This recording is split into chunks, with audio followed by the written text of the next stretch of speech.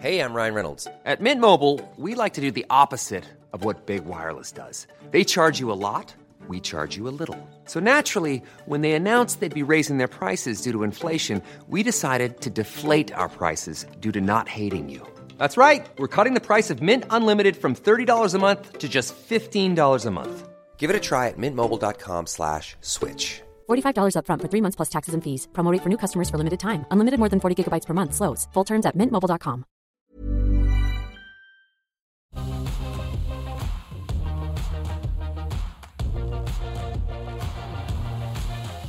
Welcome to the program. Great to have you here with us on this Wednesday afternoon. This is The Call. 10 stocks picked by you, 2 expert guests, 1 hour. It is Wednesday, the 22nd of July. I'm Nadine Blaney. So I've got 2 great guests that you likely know well. I've got Mark Moreland. He's joining us from Team Invest, and Henry Jennings, who is standing by from Marcus today. I'm going to get right to it. The reason is, I know I'm not Kashi, and I really wanted to get on your good side, so I've picked not just 1, but 2 stocks of the day. You can thank me later. Perhaps I'll start with Mark Moreland from Team Invest. Warm welcome, by the way. Good to see you again, Mark.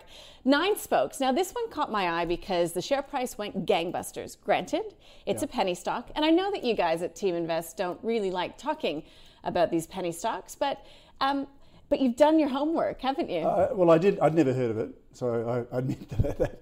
But I had a look at it, and I actually tried to understand how the business operates. Because when you're investing, unless you're just chasing momentum or FOMO, you don't want to miss out, or greater fool theory, which is what Afterpay is, where people keep buying it because someone else will pay more, where there's no correlation to anything about the business.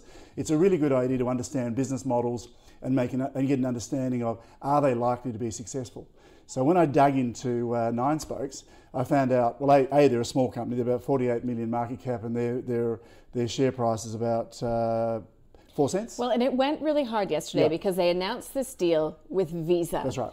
And there is a little bit of that sentiment out there right now that if it's Visa, it must be buy now, pay later, and a lot of exuberance sort of comes around that. There's nothing that. like it. Basically what they do is they provide a platform for merging apps that a small business has. So if you're a small business and you have your Google and you have all sorts of apps, they put it all onto one page so you can get a nice clear view of what you have. Called the dashboard. It's a dashboard, that's right, which sounds okay. The service is free. So the small business pays nothing. And the way these guys make their money is they have arrangements and deals with app suppliers, the ones you pay for, that is, not the free ones, and they get some sort of commission from the app when the small business buys it. So in other words, they don't get any revenue from a business that actually signs up for the service. You have to buy apps through them, and then they get commission. That's how they're going to make their money. So that's a bit convoluted. Then what they've done, they had a ASX query, and they were suspended for a while, and it was to do with an audit report which questioned whether they were viable going forward. And the reason is they're burning money, like there's no tomorrow. And last year their return on equity was minus 237 times, which means they burnt through more than 200% of the equity they had in the business. So they did a big raising, issued a hell of a lot more shares. This is a 4-year history company that's burning money. But the issue is not that. Their sales also went down. So in the last year, sales growth dropped. So one of the attributes that tech companies typically have at the moment that aren't making money is they have to have very strong growth, where everyone goes, it's going to be good, we'll make money eventually, down the road. These guys actually dropped last year, which is a really bad sign on sales. Anyway, so then they came out and released a report that they'd signed an agreement with Visa, and the share price jumped dramatically yesterday. Now, I've dealt with Visa and MasterCard, I know them well, and what they've done is they've done a profit share deal with Visa. So Visa will then say to banks, because Visa don't control the banks are their clients, they're going, we have a relationship with these people. Now Visa will say nothing to the banks. It's going to be up to 9 spokes to go to the banks, and they'll have the credibility of saying we have an alliance with Visa. Okay, that's good. Mm-hmm. So it might get them in the door. And then the idea is they'll get the banks to promote the service to their small business customers. Now, anyone who's dealt with banks knows that's not going to happen, because the banks, they've got plenty of other issues to worry about rather than promoting third parties. So I don't see how that'll work. So if you actually look at it, the price is bumped on the story of the Visa relationship, because Visa's a big global brand. But they've got 3 steps. You've got the banks, then you've got the small businesses who all have to sign up, and then they have to buy stuff before these guys can make a cent. The company did say yesterday there's no revenue attached. They don't know when there's going to be any revenue attached. So bottom line, Mark, don't be blinded by these massive share price rises in some of these very small companies just because they drop in a good name. Is that the summary? Exactly right. And I think the reality is the chances of these guys actually prospering are remote. Okay. Yeah. So that's 9 spokes. Anybody who was wondering out there yesterday. Let's get to Henry Jennings, because I've got a bit more of a traditional stock of the day as well. And this is in the retail space. It's Baby Bunting. So the ticker code is BBN. It's doing very well today, Henry, up 6% after it updated the markets. It's expecting net profit to come in between 9.5 and 10.5 million in FY20. So down slightly on last year, But I've read one broker note that said that Baby Bunting is a category killer and one of the few small cap retailers that will be able to grow earnings through this crisis. Do you agree? Yeah, I do. Definitely. Hi, Nadine. Hi, Mark. Baby Bunting, good result, good update this morning from the company. And it certainly is showing that it is, as you say, a category killer. They have gone through, I guess, they've done really well because they've killed most of their competition, and they've left them in the dust to some extent. Now, I don't know how coronavirus is going to affect the birth rate going forward, but given that people have been locked up with Netflix and looking for something to do, you would imagine that in 6 months to 9 months' time, and you know, you want to buy something new, especially in an era of a pandemic and viruses around. So I think this is one of those rare retailers, and there's a few of them around that really are, as you say, the category killers. They are the best of their breed, if you pardon the pun, with Baby Bunting, and it really has seen off its competition. These results are continuing to show the strength. The stock price has responded accordingly, and you can just see that some of these retailers out there, Lavisa is one that's obviously quite volatile as well, but they certainly have they've got their own kind of a unique proposition for teenagers, and we've seen it with Breville, we've seen it with Premier Investments, all these sorts of retailers, and then you've got the big daddy of them all, Kogan. Once you've established that business track record and you've got that big moat around your business, you can do really well. So I think Baby Bunting is certainly one for the growth followers in the market, and it does show good signs, good management, very little competition, relatively easy, I would imagine, to digitize and move it online for new mums. And of course, it's it's never going to go out of fashion in some respects. Every time you have a child, you always want the best for that child, and you try and buy the best you can afford. So I suspect this one is going to continue to be in the growth profile. I don't disagree, Henry, but I did have a lot of hand-me-downs for my second, I must say. Mark, what do you think of Baby Bunting? We like retail, by the way. So there's been some really good, there's some very good operators left in retail, the ones that have survived the Amazonization of the market, if you like. I agree with what Henry said. I think Baby Bunting's is quite a good business and it's well positioned. Its growth rate's been running at about 10% a year, so not terribly high, but solid, and it's quite consistent. It's a bit expensive though. It's on a 31 PE at the moment, so it's off from a $1.51 low, which would have been the March low, I'm assuming. And before that it was about $4 and it's back to $3.15. So it's had a big run up, and there's a consequence of that is if they just continue having the same EPS growth rate that they've had for the last few years, then you're going to get about a 10% return, which is not bad. On a margin of safety, we wouldn't want to pay more than $2.58. So it's about 50 cents, 60 cents below where it is now. It's just run too far ahead. Mm-hmm. And if you look at the other retailers that we like, AX1 and Nick Scali, they're on a lot lower PEs and both have higher growth rates. All right, so that is the stock of the day, Baby Bunting. Again, it's it's getting the tick of approval from both gents, but at the proper price, according to Mark Moreland, and the ticker code there is BBN. Let's get to our first stock that's been sent in by one of our viewers, and that is Infomedia. So this is coming from Bernie. It is an auto parts and service software supplier, so software as a service, data as well. Henry, I'm curious to get your thoughts. Do you like Infomedia?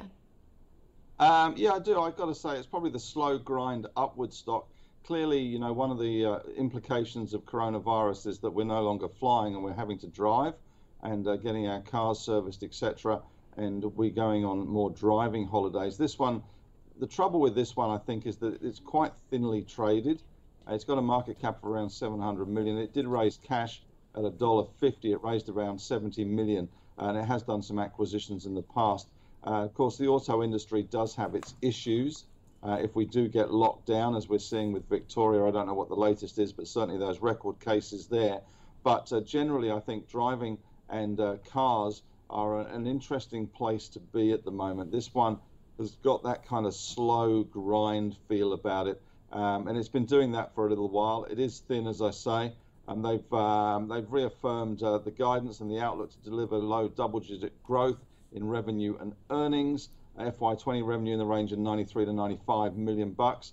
So it's not massively exciting given what it's exposed to in the auto industry and those electronic catalogs, but it does have that slow grind appeal. I think even before coronavirus hit, it was kind of a sideways thing. It's probably going to continue to move up towards that $2 level and then maybe track sideways from there. Okay, 85 million cap raising at the beginning of the pandemic. Some said, could have been a little bit opportunistic, but also saying they've got, the ability to acquire. What do you make of the business? We've looked at it in the past. It's the kind of business we like because it has strong moats, and their client base is really all the repcos and all the big part suppliers and crash repairs and so on. So it gives them the catalogues to be able to identify OEM, which is original equipment manufacturing parts and so on. So it's useful tools. It should do a lot better than it has. And if you look at the 10-year history, it's quite flat. They've averaged about 2% EPS growth, which is really mediocre. So it's not a growth company. Now that's okay. It doesn't have any debt, and it pays out 80% of its earnings as dividends. So you can invest in companies that have very low growth that are stable and consistent. So that's okay, but you've got to pay the right price for them. And currently the PE is on 35 times, which is a royally high PE for their current growth, even if they do have a better year than what they've done in the past. We're showing it returning negative 1.5% a year at the current price. If you invested in it now, and if you wanted to get a 10% return from it, you couldn't pay more than 99 cents, which is about half what it is. So it's an okay company. Okay. Way too expensive. Okay, that's not a ringing endorsement. Let's get to our next stock. Bernie, I do hope that helped. That was Infomedia IFM. Next company is Australian Finance Group, AFG. This is a question that comes in from Scott. So this company is primarily, it's a mortgage broker. They're brokers. And recently they had their largest quarterly lodgement ever. I spoke with the CEO, David Bailey, at the time, Mark Moreland, and he said, look, there were not a lot of people going into banks. Yep. And he says going forward, look, once in their experience people use a broker, they tend to go through that channel again. Yep. Do you like the fundamentals of the company? Yes, the fundamentals are good. It's not a company we've ever looked at. It's got 5 years history. In fact, just looking at it would pass our filters and probably might appear on our next review date. So the financials are excellent. It's been growing its earnings at 18% a year average for the last 5 years, which is good.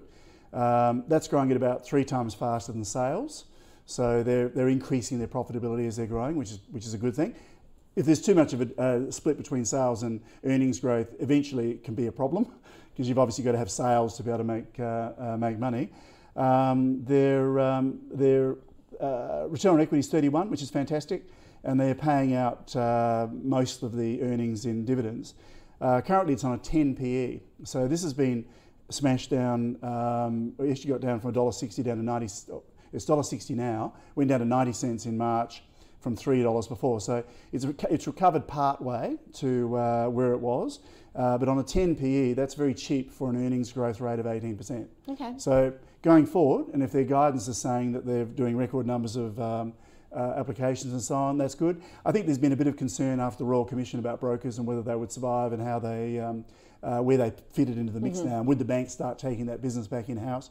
I doubt it. Yeah. But they're looking good, and we're showing it returning 25% a year if they can maintain their current earnings growth at 18% over the next 5 years, which is really good. So, Henry, does it concern you at all, though? Obviously there's a lot of uncertainty in the broader economic environment right now because of COVID. I mean, is that the weak spot when it comes to AFG going forward? Yeah, I think it is. I think, this is a stock that is very much geared to the housing cycle. Who knows where that's going to be? What we have seen so far is good refinancing and people taking advantage of low rates to lock in those low rates and refinancing in order to, I guess, survive if they've lost their jobs or lost part of their income due to COVID. So they're clearly a beneficiary of that. The other big player, of course, is Mortgage Choice, although AFG is the biggest broker network in the country. They've also made a good acquisition, I think, in Connective.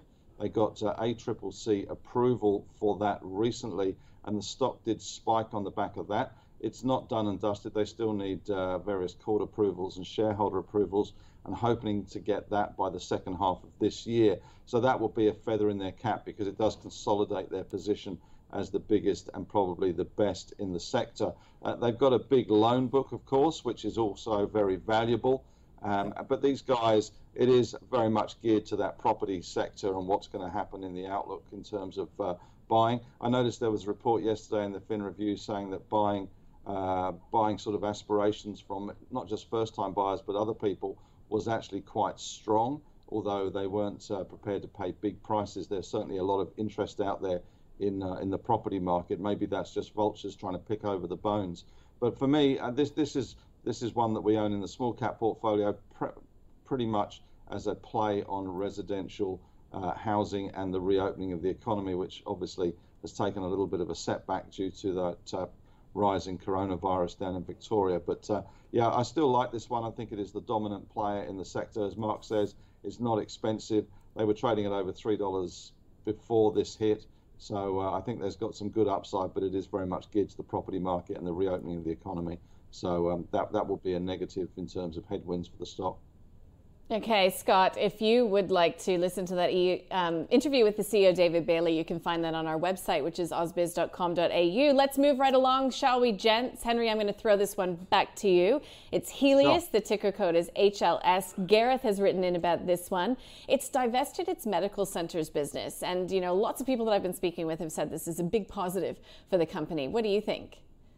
Well, it is a big positive because they did have a bit of a debt issue. They sold their medical centres to BGH, which is a private equity group, Ben Gray, former Macquarie Bank operative, for $500 million. So that's a good sign. They've renegotiated and extended their banking facility, and of course, healthcare is seen as a defensive in these troubled times. Their diagnostic business and pathology. So as COVID restrictions are lifted, we are seeing a bit of a normalisation. It's taking its time. But of course, we've got issues in Victoria, but we are seeing a little bit of a normalisation in some of their business lines. So that is a good thing for these guys. I got to say, it's had a pretty good run. It's close to pre-COVID levels.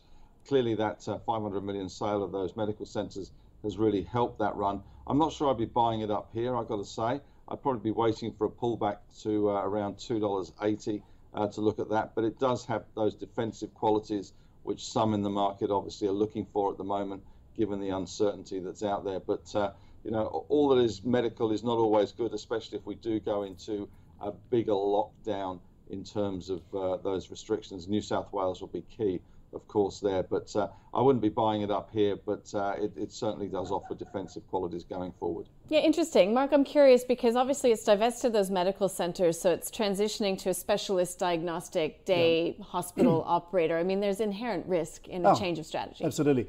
I can't comment on whether that'll be successful or not, because I don't know it well enough.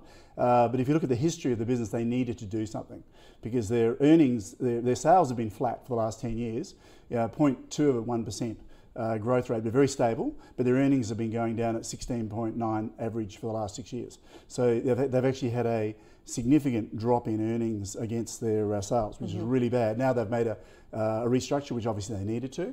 The problem with that is, for me, I wouldn't be interested in it because I have no idea whether they're now, where they ran it poorly before, now are they going to run it better and have they unburdened themselves to the point where the business is going to be a good investment. On our modelling, it's still on a 19p at the moment, so it's expensive for the earnings, and we're showing it making about a 1% negative return per year at the current price. So it's going to have to do a hell of a lot better to be able to be worthy of an investment from our point of view. Okay, Gareth, do hope that helped you form your view of Helios. Let's move on. Matt, Pacific Smiles Group. So it's a corporate dental operator, Mark. I mean, I don't know a lot about the details, but I do know, we all should be going to the dentist regularly. Yeah, that's right. There's a few in the category. They're basically roll-ups. So what they do is they go out and buy private practices, and they buy them at a private company PE ratio, which might be 4 or 5, and then if their PE ratio, in their case, it is 24. Yeah. So if you buy it for 5, you get about 5 times lift in accretive earnings. So even though it's not real earnings, but it's the valuation, that's how it works. So you keep buying them and the business gets worth more and more. The problem with these models is you're taking businesses that have professionals who owned the business before and then turning them into employees, generally, which it becomes problematic. 1300 Smiles is another one which we know a lot better than this one. And they tend to do well for a while and then they have problems. Now with Pacific Smiles, they seem to be more that they own the venues and then they rent the seats. Okay. So then they say to the dentist, and I think they've evolved into that because they had to, because the owners, a lot of them want to retire. So they're selling the business because they want to retire. They then come in and they say, well, I'll work Mondays and Tuesdays, blah, blah, blah. And they pay so much for renting the seat. So they're really a property manager in that respect, which is another whole set of different challenges. So look, it's growing. The growth rate's been 3.5% a year with good stability, so very low growth. That's typical. 1300 Smiles is about the same. So that's low growth, but solid. Return on equity is 22%, which is excellent. And they paid out 96% last year. It's on a current PE of 24. We're showing it returning about 8% a year at the current price. So it's okay, but I wouldn't get excited about it. It's not a buy. Not for me. Okay. Henry, I'm wondering if you feel differently because it has recently signed a 10-year agreement with HBF. So it will build and operate 5 HBF dental centres in the next 18 months. I mean, it certainly seems as if it's being proactive on the front foot to sort of roll out that model. Yeah, I got to say, Nadine, I hate dentists. It's just a phobia of mine. Really? I love dentists. Yeah, I hate going. It's just pain, either from what's happening in your mouth or what's happening in your wallet. It always seems to be a very expensive exercise in terms of pain thresholds.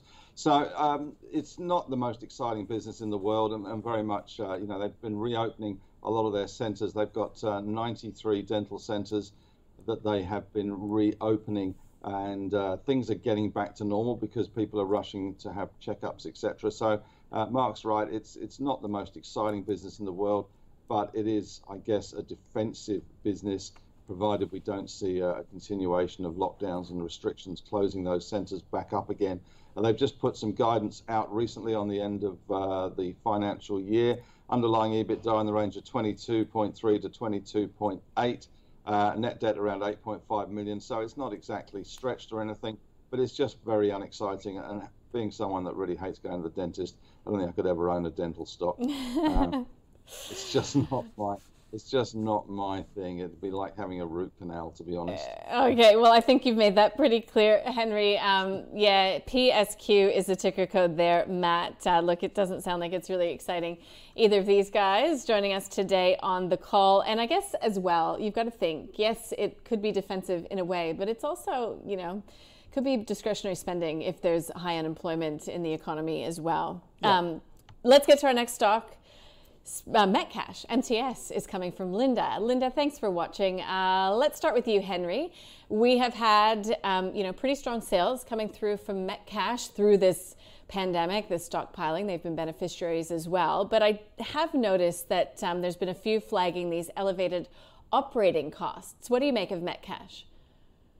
Well, I guess, part of the elevated operating costs is being able to corona-proof your stores, etc. I mean, it's not got a bad yield, around 4.5%, and you'd have to think that some of the Bunnings factor will have rubbed off on Metcash. Of course, these guys are Mitre 10 and those sorts of hardware stores, and we've all been cocooning at home. And I think this one's probably been a little bit hard done by. It's had a good bounce back off that $2.40 level back to $2.80. It doesn't really do much, to be honest.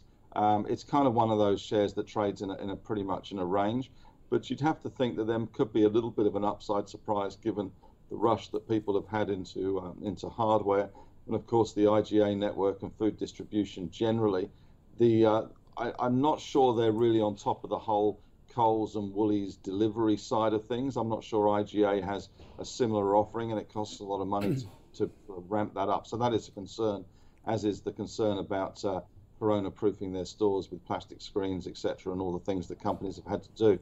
So it's pretty much a hold. It's not very exciting. It could get a bit of a kick from hardware. That's certainly a bit of an attraction, but it is kind of the third, the ugly sister out of the Coles side of things, and it probably will remain so. It is defensive in some respects and does have that hardware attraction, which we've seen with the Bunnings factor, but it's not the most exciting stock in the world, I have to say, and probably a hold at these levels. Mark, it's got pretty good free cash flow, possibly allowing it to make further acquisitions into more exciting spaces, or that's not what you'd be buying that cash for? They really class themselves primarily as a wholesale and distributor because they supply a lot of the small places, and they also have a wholesale hardware and liquor business as well. Metcash has been it's struggled. It's got flat earnings. It's a mediocre company. So it's stable, and as Henry said, it does pay a 4% dividend. We're showing it returning about 3.5% a year at the current price, which is really mediocre. So I wouldn't be interested in it. They've had a hard time. There's always problems, and Woolworths and Coles are the elephants in the room, and they get trampled on a bit. So they've changed management, they've done all sorts of things, but they've never been able to break out of this mediocre performance. Now, if you could buy it at the right price, you could get it. So, for instance, if you wanted a 10% return, you could pay $2.03, and it's currently $2.70 odd. So, could it go down to $2.03? Absolutely. If we have another route in the market, it could. So then you'd say, well, 10% for a reliable, boring business is not a bad thing. Okay, but you wouldn't be chasing it at all. Yeah. All right. Look, we are, believe it or not, more than halfway through the program. I spoiled you as well with two stocks of the day. So Nine Spokes was the first company that we discussed with Mark Moreland from Team Invest. He did his research. It is currently down by 13%. The ticker code is 9SP. He says, do not touch this one, in a nutshell. I think that's a fair assessment. Yep. Henry Jennings took a look at Baby Buntings for you today. It was out with an update. And Henry says it looks pretty good. It's in the right space in retail. And let's get on to some of the questions that you, as a viewer, have put in. So Bernie, Infomedia, IFN.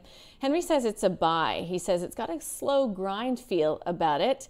But, I don't think Mark Moreland was particularly interested in this one overall. Pretty expensive for what it is. Let's get to Australian Finance Group, AFG, which was a question coming from Scott. Hey, Scott. Mark Moreland says that the financials are excellent. However, it doesn't pass the Team Invest filters just yet. Henry says it's a buy. It's not expensive, in Henry's words. Helios, HLS for Gareth. Look, Henry Jennings says that it's pretty defensive. It's had a pretty good run. He'd wait for a pullback at about $2.80. And you've just said that it's a bit expensive considering a lot of the unknowns, Mark, when it comes to Helios. That's ticker code HLS. Pacific Smiles Group, well, I think they both agreed that this was one they wouldn't be chasing, really. It's not exciting. Henry hates the dentist. He says even if it is a bit defensive, he just doesn't want to be reminded of that, so he'd never hold it in his portfolio. Mark Moreland says that the return on equity is excellent, but it's not. It's just not a buy. Metcash, so yeah, if you like boring, perhaps, but Mark Moreland says you don't buy it unless it's falling to about $2.03. You've got those elephants in the room, Woolworths and Coles. Why would you really take them on? And Henry says, look, it's perhaps a hold. There could be some room for upside surprise. But again, I don't think Henry, it's one that he's particularly excited by. So that's the halfway mark. Antares Technologies. So this one is a company that we've had a number of questions being asked on. Braden particularly comes to mind. We actually spoke with its CEO this morning, Wayne Patterson. In essence, it's a heart valve manufacturer. It says that it wants to make the world's most durable valve. So, Jens, I'm not sure if you're particularly familiar with this company. I was not. The ticker code is AVR, but like good people, you've done your homework. Yes. What do you think of it? I've never heard of it. The problem is in the biotech space, or this is, I don't know whether you call this a biotech, it's classed as healthcare. Yeah, medtech. So they're new technology, building scaffolding for re-engineering heart components and so on. Very exciting. I have no idea. The problem with, if you don't understand if you don't understand the area at all, it's very hard to know whether it'll ever be successful. You don't know how good it is or anything. They've got a 10-year history of losing money, and the last couple of years have accelerated. So they're losing more and more and more each year, which means they can only ultimately stay alive by ultimately doing capital raisings or borrowing money. I don't know how far they are away from commercialisation. and what that means. So you really need to buy the story. So I didn't see that interview. It would have been interesting because it comes down to, if you're going to invest in these things, it's not an investment based on logical returns. I'd still class it as more speculative, in that you may really like it and you think it's going to be the best thing. You're putting money in on the hope that that is true. If you go to the casino, you've got a 1 in 32 chance on roulette. How did I know you were going to say casino? Hey, Mark. It's like that. Yeah, I've known you guys at Team Invest for a while. Henry, so it's medtech. It's in that space that, yes, it requires capital to get where they are going. But, it can be exciting. It does have a huge market if you're talking heart valves.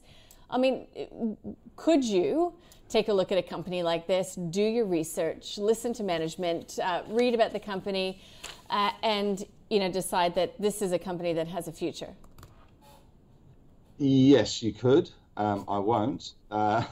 It's a very small medical device company. It's only a $20 million market cap. They've been reconstructed, so the share price actually looks, quite a hefty amount as opposed to a small amount. So that's a positive, I guess. That gives it a little bit of dignity rather than a penny dreadful. I'm sure the technology is fantastic. It certainly looks it on all their presentations, as you would expect for the world's most durable heart valve. The problem is that it's going to need a big partner, because these things take time to roll out. They need time to convince surgeons and hospitals that this is the next big thing and they should be using their product rather than any others. We have seen a couple of medical device companies, if you like, in Australia do exceptionally well. There's a couple in the skin business of Polynovo and Avita, which have been great success stories, and almost billion-dollar company market cap. So clearly there is a runway here for medical device companies from Australia to do well in the US, but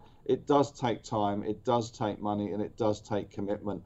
Polynovo and Avita weren't overnight successes. I'm sure these guys have been doing sterling work in the background, but it does take time to get acceptance, and it's just too early for me. I'd much rather jump on this one when they start to actually get some sales, or a big partner that's going to be able to distribute and convince doctors in the US and elsewhere that this is the way forward for heart treatment with their heart valve technology. So way too early for me. It's a punt. They may announce tomorrow that they've signed a deal with some fantastic, for Sanofi or somebody that's in the medical device business that transforms it. But at the moment, it's going to require a lot of cash, a lot of sales people on the ground, a lot of convincing. So it's one I would avoid for the time being.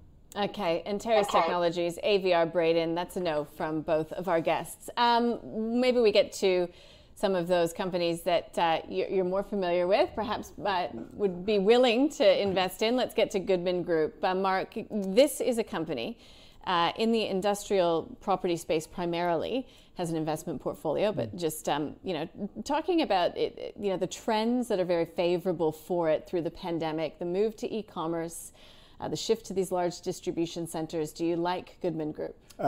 We don't like REITs generally, and obviously Goodman Group is a REIT. I've heard other people say of the REITs, Goodman's probably one of the best ones. The industrial side of the business is probably okay.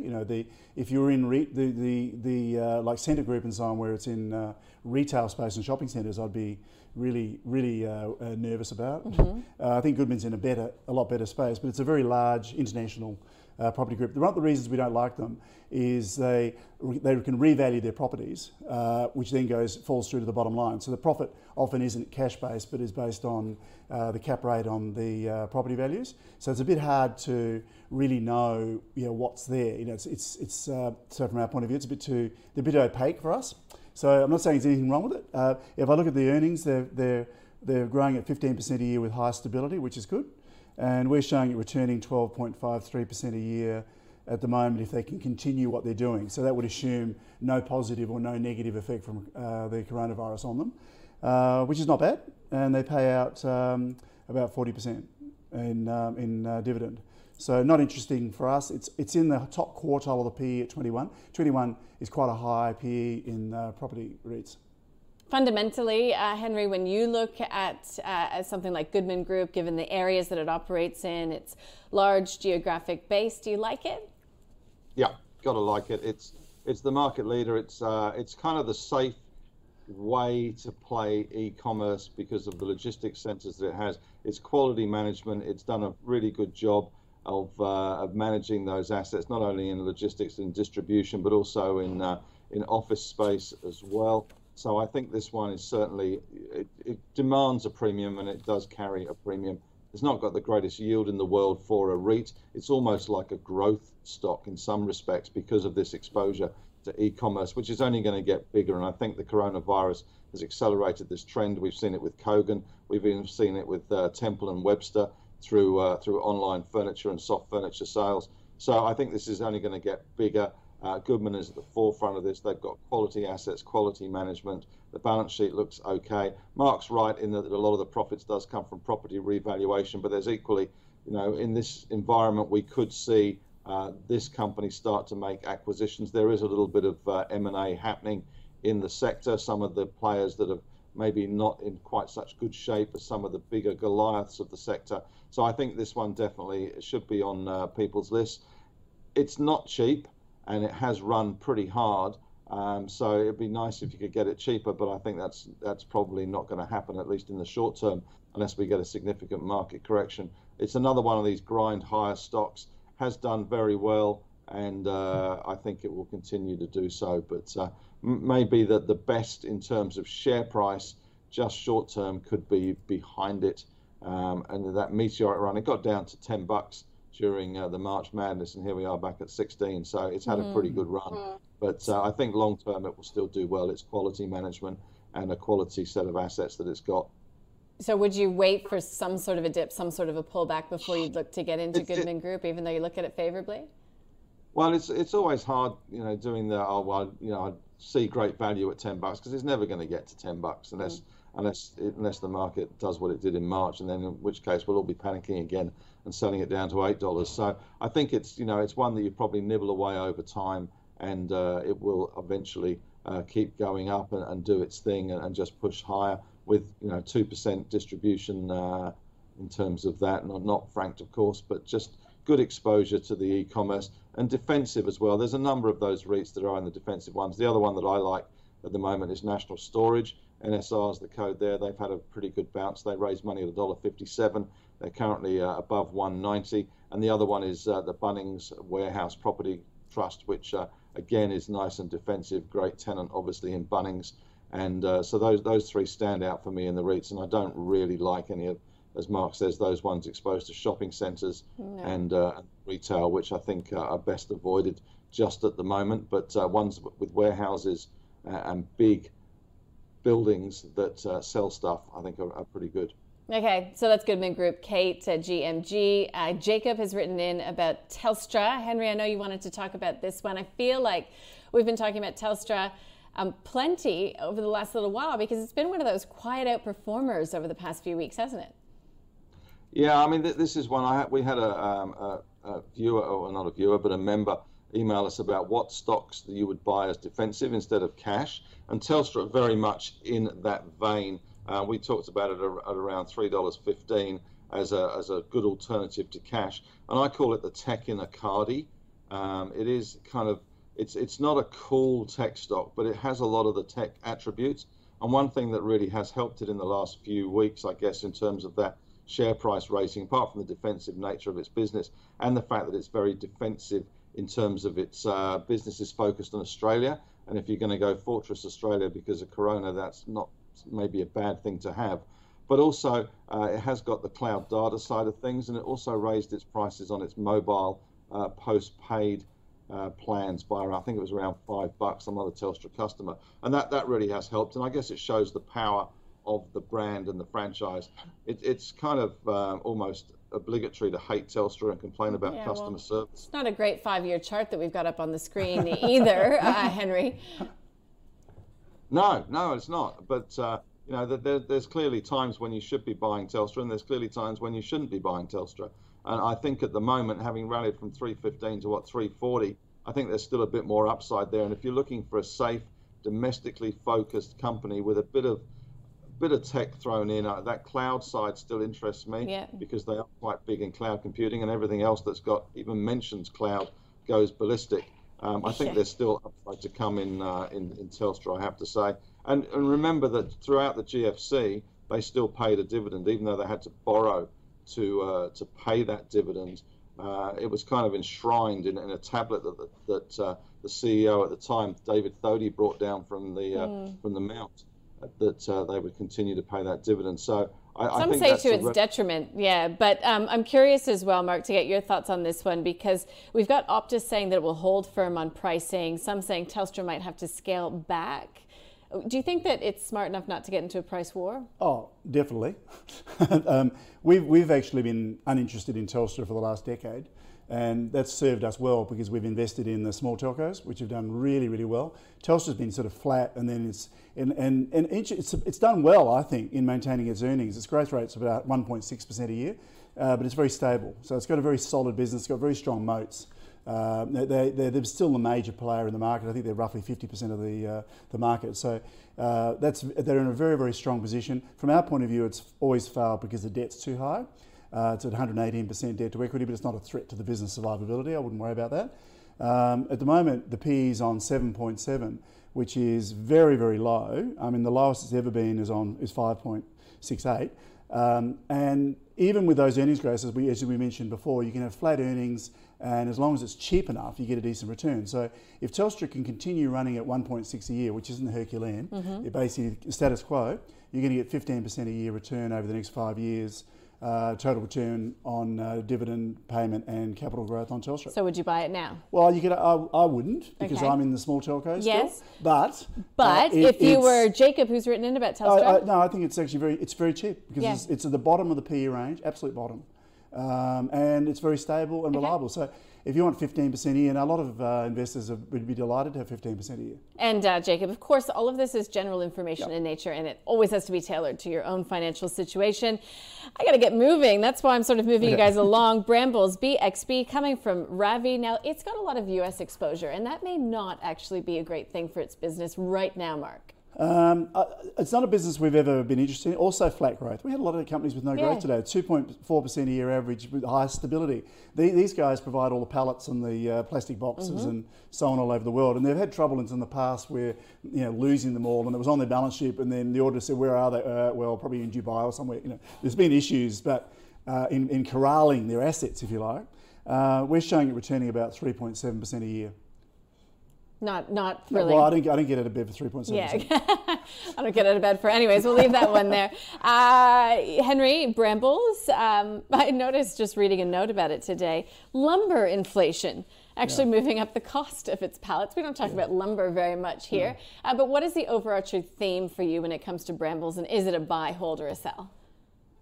I think it's a hold. I saw a chart on lumber actually the other day from one of your competitors in the finance TV space, and it's had an incredible run. It's a big barometer, I guess, of US building, but clearly it's part of the pallet business as well.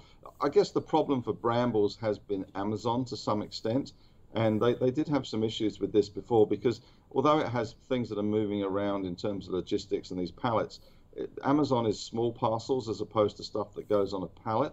So it hasn't really had that big lift from more packages being pushed around the system. So it's not the most exciting of businesses. Clearly, it has got a big US bias in terms of that pallet business. Mark's right, but in terms of the lost pallets, but that was a long time ago. Yeah. That was certainly something they put behind them, and I think that was 2 CEOs ago from memory. It's not got a bad yield in this environment. It's not great. It's not 3.5%, and PE of around 21 times. So it's not massively expensive, but it's not massively exciting either. I think that's a hold from me. Okay, hold on Brambles, Ravi, BXB coming from Henry. Let's get to our final stock of the day. This one's coming from Gabby, and this is Australian Ethical Investment. So this is AEF. Recently signaled that full-year profit will come in, much better than expected. Fee revenue from its Emerging Companies Fund will be looking to elevate group profit by 41% this year. I might leave this one for a second with you, Mark, and get to Henry on this. Fundamentally, do you know the story, the narrative around this? I mean, it certainly seems to be in a space that is really hot right now. It's doing well. Yeah, and it's got a great track record. AEF, the emphasis on the E, the ethical.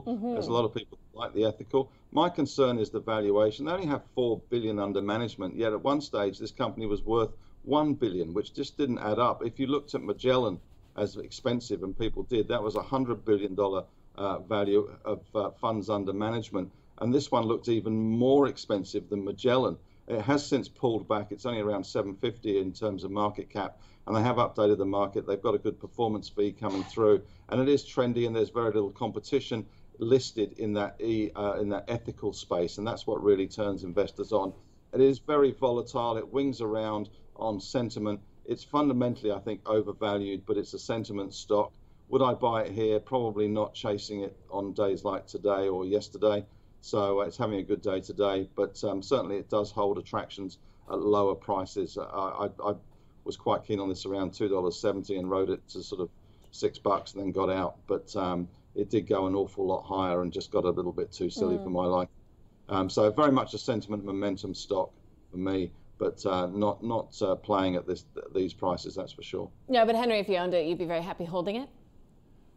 Yeah, I think it's a trading stock more than anything else, because it is very much market sentiment driven. It's got a great core business, and it's got that very important ethical side to it, which is, it's in the name. It does what it says on the tin to some extent, and that is a rare thing in the market, and it's certainly an emerging kind of the ESG thing is an emerging investment trend, and this does capture that for younger investors and those with a more ethical bent. Yeah, well, and that's a trend that's held up by all the interviews that I've done through this pandemic, right through the pandemic. Mark, do you know the company? Yes, well. We've done detailed analysis on the company. We don't like it. Okay. I'm suspicious of it, actually. Okay. That's taking it up a notch. Yeah. It's on a PE of 89, which is, as Henry said, has been sentiment driven. It's absurd. Magellan's on 26, and Magellan is a far superior company, if you ask me. So I would. It's a third of the price so it's grossly overpriced. We're showing it returning negative 3% a year at the current price going forward, because it's just ridiculous.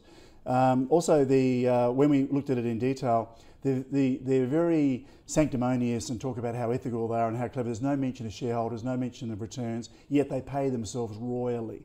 The management are paid way over the odds, in our view, on what they're earning and what their incentive programs are. So that put us off as well. So they were, on one hand, look at us, we're so good and people are investing in it for that. Yet we take massive salaries and so on and don't talk about shareholders at all. So that put us off. Now the share price since then, when we did that, it was about $2. So it's gone up $6. So it hasn't. We've missed out on a big gain, but we have no interest in it at all. So we failed it. Okay, so that is a sell, even if you're holding it, if you don't trust the company. If at 89 PE, it's so overpriced that if you owned it, it would be a really good time to sell it, because it's only going to go higher based on based on irrational. Okay, all right. Irrational investors. I think that is very succinct there. Let's get to wrapping up some of those stocks for you. Before we've got to say goodbye to our guests, we've got Antares Technologies, AVR, coming from Braden. Look, it's just too much of a risk. It's a punt. It's a casino from Mark Moreland. And yeah, just way too early, in the words of Henry Jennings. Goodman Group, GMG. So Mark Moreland and the guys at Team Invest, they don't like REITs in general. There's nothing wrong with it. They just don't invest in that area of the market. Henry likes it. It's a market leader, good management. It's a growth stock almost. This one's a buy for Henry. Telstra Corporation, TLS, I don't think I need to explain it to you. Jacob, you know what it does. Mark Moreland says it's got a moat around it, but it is a buy. It is a buy if you don't hold it and you're interested in that area of the market. They like the small telcos better. Henry says it's defensive. Likes the company. Brambles is the next company on the list. BXB is the ticker code you can see there for Ravi. It's a hold for Henry. It's not a bad yield, he says. Mark Moreland says that it's just very unexciting. They don't do unexciting. Australian Ethical, it's a sell. You just heard why from Mark Moreland. Doesn't really trust the company. And Henry says, look, it's just overvalued as a company. So the ticker code for that one is AEF. He says it's probably a trading stock, maybe 270, but wouldn't be buying. Hey, Henry, it's a shame you weren't with us here in studio today, but totally get it. It was really good of you to join us. Thank you so much for sharing all of your insights. We'll see you soon.